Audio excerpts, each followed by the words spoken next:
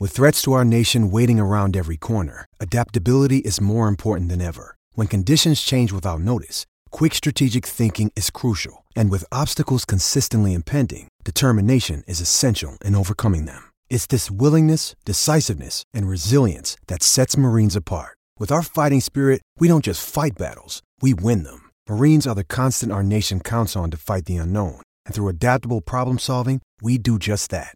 Learn more at marines.com. Subscribe to the Inside Sports Podcast. Available on Apple Podcasts, Google Podcasts, or wherever you find your podcasts. This is 630 CHED Inside Sports.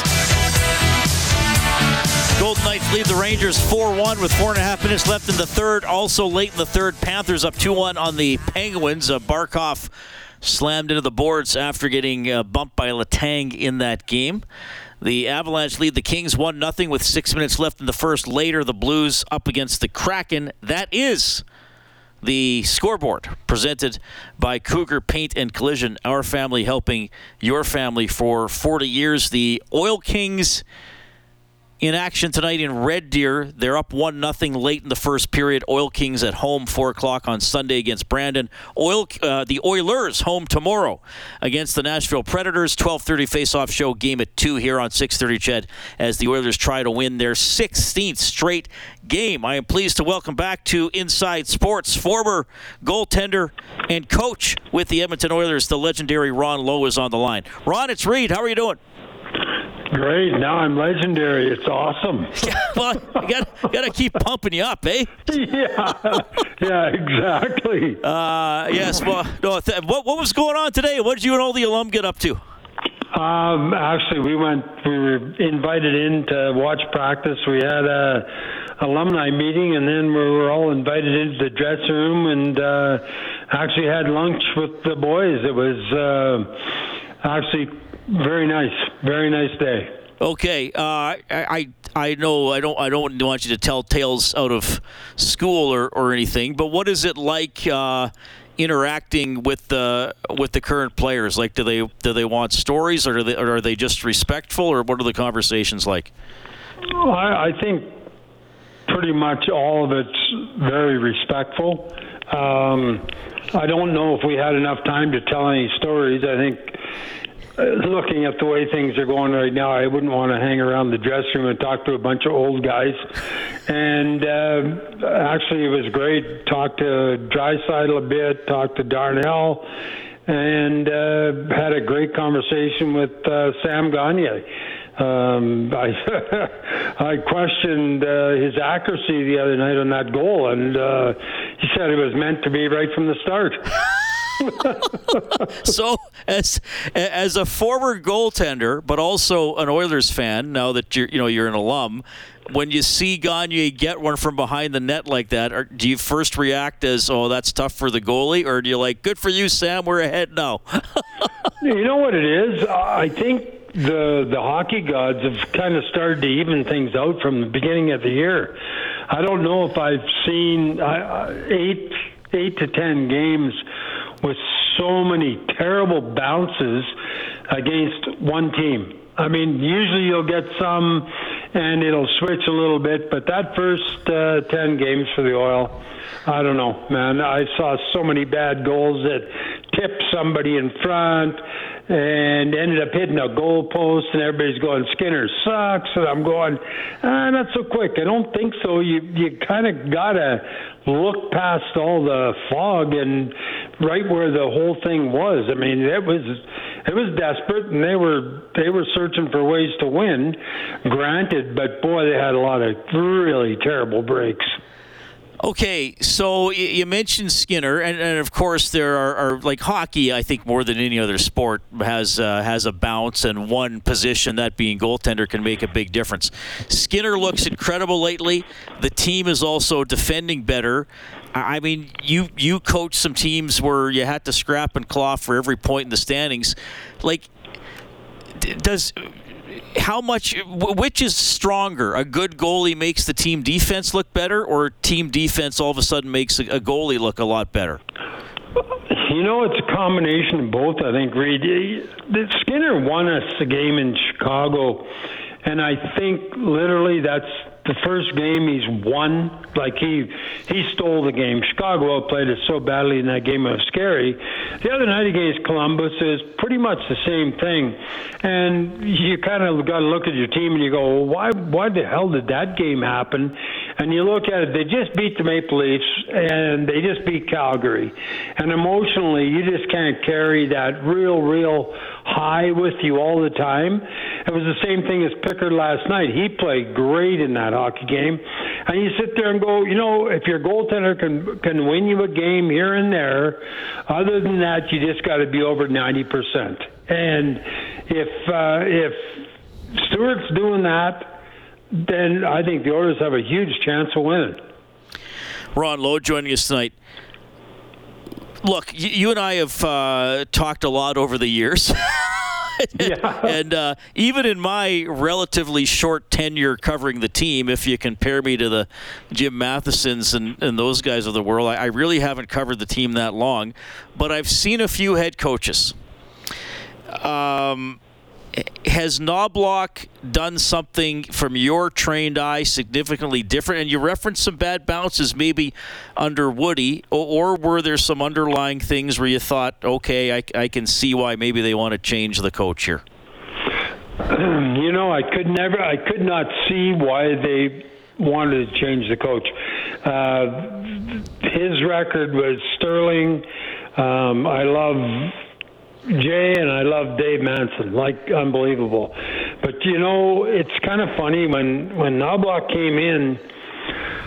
The thing that changed to me the most, and it's not a slam against anybody, is utilization of players. And to me right now, everybody feels used, which to me is a great thing. If you think I'm going to throw my fourth line out and maybe try and change momentum here, and the fourth line goes out and changes momentum, what an awesome thing for your hockey club. And I think they're kind of living that whole theory right now. And to be honest with you, hey, don't knock it because it's really working. Well, yeah, I mean, like I was saying, one of the 5 longest winning streaks ever. So when you might think this is a stupid question, but I trust myself that sometimes I get a good answer even if I think the question is stupid. Like when you coached, did you ever find yourself like losing track of a player, or like, oh man, like I got to find a way to get him out there, but I've been rolling with these other guys too much? Like, can that happen even with an experienced coach? No, I think I was pretty much a 4-line guy and liked to roll 4 when it got tight at the end. Man, I dropped to Dougie Waite and Billy Guerin and hey, in a heartbeat. But I think utilization, I don't know, there's some players that'll probably say bullshit, Ron, but I tried to use all the players because I found that if they weren't in that frame of mind that they're helping you, then they kind of think that they're hurting you. And to me, that's something that I don't think you can have in your hockey club, is any part of it thinking that it's not good enough to quite make the grade. Well, I like how you put that it's black and white for players. If they think they're not being told they're playing well, they must be being played loud. And I just wonder too about that sense of like feeling invested in the game. You know what I mean? Like even players, well, I might not play a lot, but damn it, I'm going to impact the game. You know what I mean? That's what I see right now. I mean, it's hard to tell sometimes who the third and fourth line is or who the fourth and third line is because they're making an impact almost every night. And if it's not on the scoreboard, which it wasn't happening before, it's in the way a shift goes. And then it seems like there's always, after a really good shift from your third or fourth lines, if your first line goes out and carries that shift over, momentum, now you've got it. And to me, it's huge. It's how games swing and the way that they are rotating the puck when they're on, now I'm not saying this is happening all the time, but when they're playing good, they're getting pucks below the other team's defense and making them work. And to me, if you keep doing that, I don't care who you are, with the team as talented as the Oilers are and as good as skaters, you're going to wear people down. And it kind of comes to fruition in the third period. You look at their third periods this year, it's just crazy the offset there is for goals for against goals against. The score now in the third period on the winning streak is 28-6 in the third period. Yeah, I know. That's absolutely crazy. I mean, that's probably almost as good as Vancouver is in the first period. I like how you put that, too, about getting the puck down low. And I said that, I can't remember if I was with Rob or Bob last night on our face-off show, but I said I don't see the Oilers as a razzle-dazzle neutral zone rush team now. Even the big guys get it down low and first and then work it around and then let your skill go to work. Well, I think that if you look at it, McDavid and Draisaitl could be the best at corner rotations because they can take a puck out of the end, go up and swing around the whole team and come back down into that corner, and now your rotation's taking place. I mean, if you've got them doing that kind of stuff, I mean, just they can so completely dominate shifts that it almost puts the other team at a disadvantage. Now, hey man, I've seen ebbs and flows in years 40 times. I mean, that's how long I've been at this, but this team looks to me like the real thing. I mean, I think they're winning the hard way. They're winning when they're outgunning people. But this last 14 games, their goals against average, besides Skinner and Pickard playing really well, is a tribute to the team. They're playing great defensive hockey. All right, here's the final one, and I think I know what your answer is going to be. How do you feel about Corey Perry jumping in now? Love it. End of story. I think he's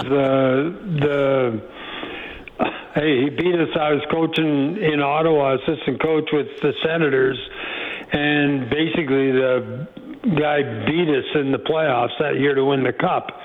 And hey, he's a terrific competitor, and I know whatever, there's baggage, but you know what? There is supposedly baggage with Kane. And you look at all these guys, I mean, Slats took people with baggage on every time. And to me, he's that component, man. He gets greasy in the playoffs, greasier than he is in the regular season. And I just happen to really like him as a player. I always have.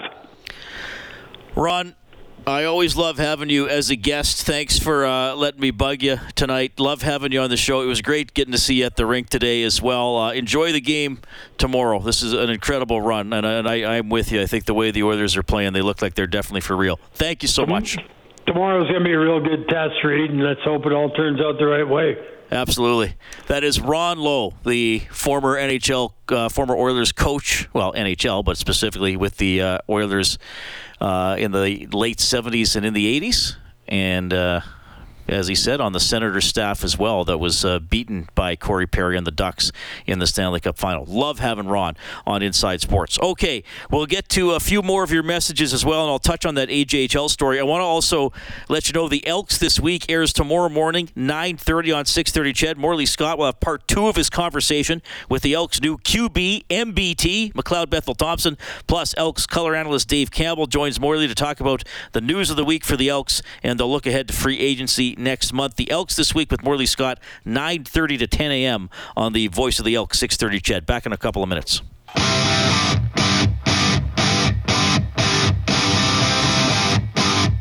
Hi, this is Leon Draisaitl from your Edmonton Oilers, and you're listening.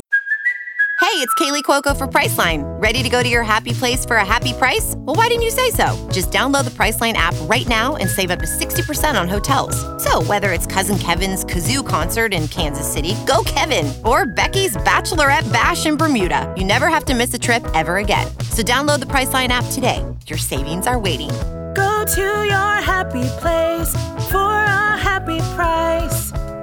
Go to your happy price, Priceline. To Inside Sports with Reed Wilkins on 630 CHED. So last night around 10 o'clock, Rob and I were doing Overtime Open Line in Studio 99. The Spruce Grove Saints, along with the Brooks Bandits, Sherwood Park Crusaders, Okotoks Oilers, and Black Falls Bulldogs, put out a statement, part of which read, "Our 5 teams remain members in good standing of the Alberta Junior Hockey League, Canadian Junior Hockey League, Hockey Alberta, and Hockey Canada. We have not entered into any agreement to leave any of those organizations, nor have we made any announcement to that effect." The AJHL responded to that, saying that they find that a contradictory statement, as the BCHL had earlier announced that the 5 teams had committed to terms to join the BCHL starting next season. If you've been listening to my show for the last week, I've talked about it.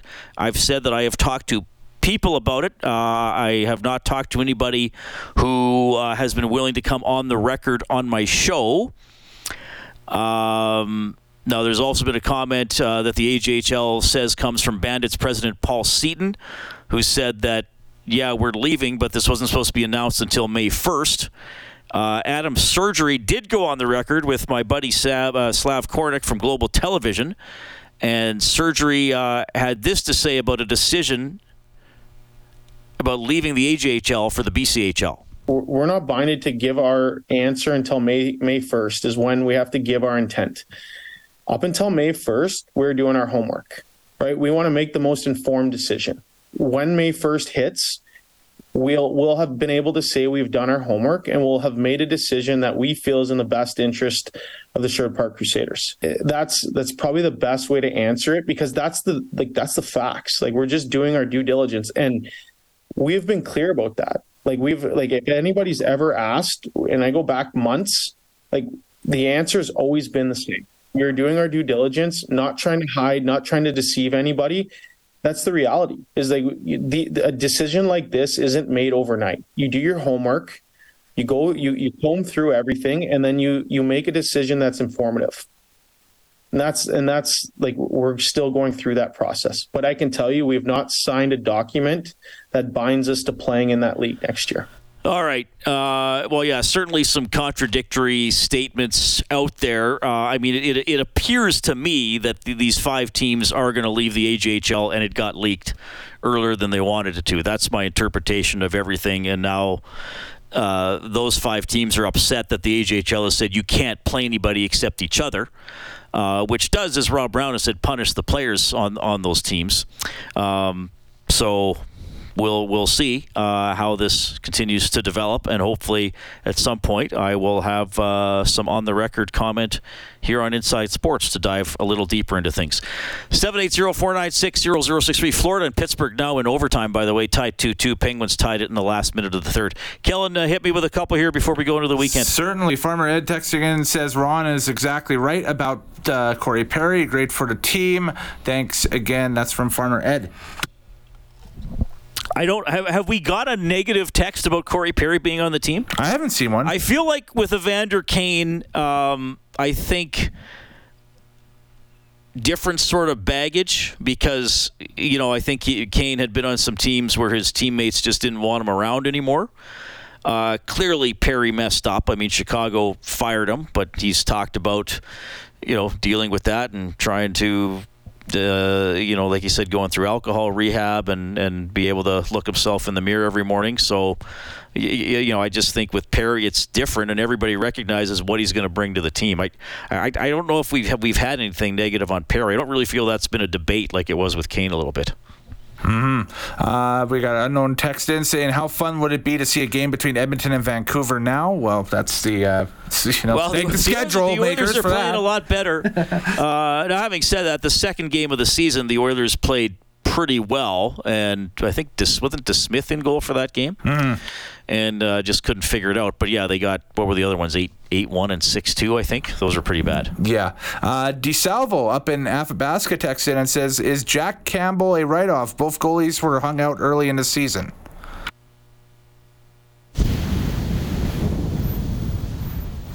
I'm reluctant to use the term write-off. And maybe he doesn't mean it that harshly. As I've said, he's still part of the organization, and you might need him, right? You might need him. So I always kind of tell myself that. But certainly with the way Pickard has been playing, and with now how Skinner has been playing, I don't think there's any urgency to give Campbell another shot.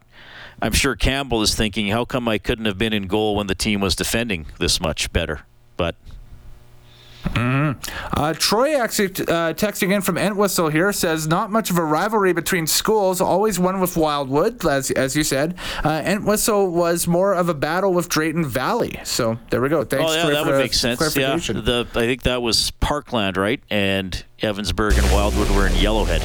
I don't even know if they're still called that, quite frankly.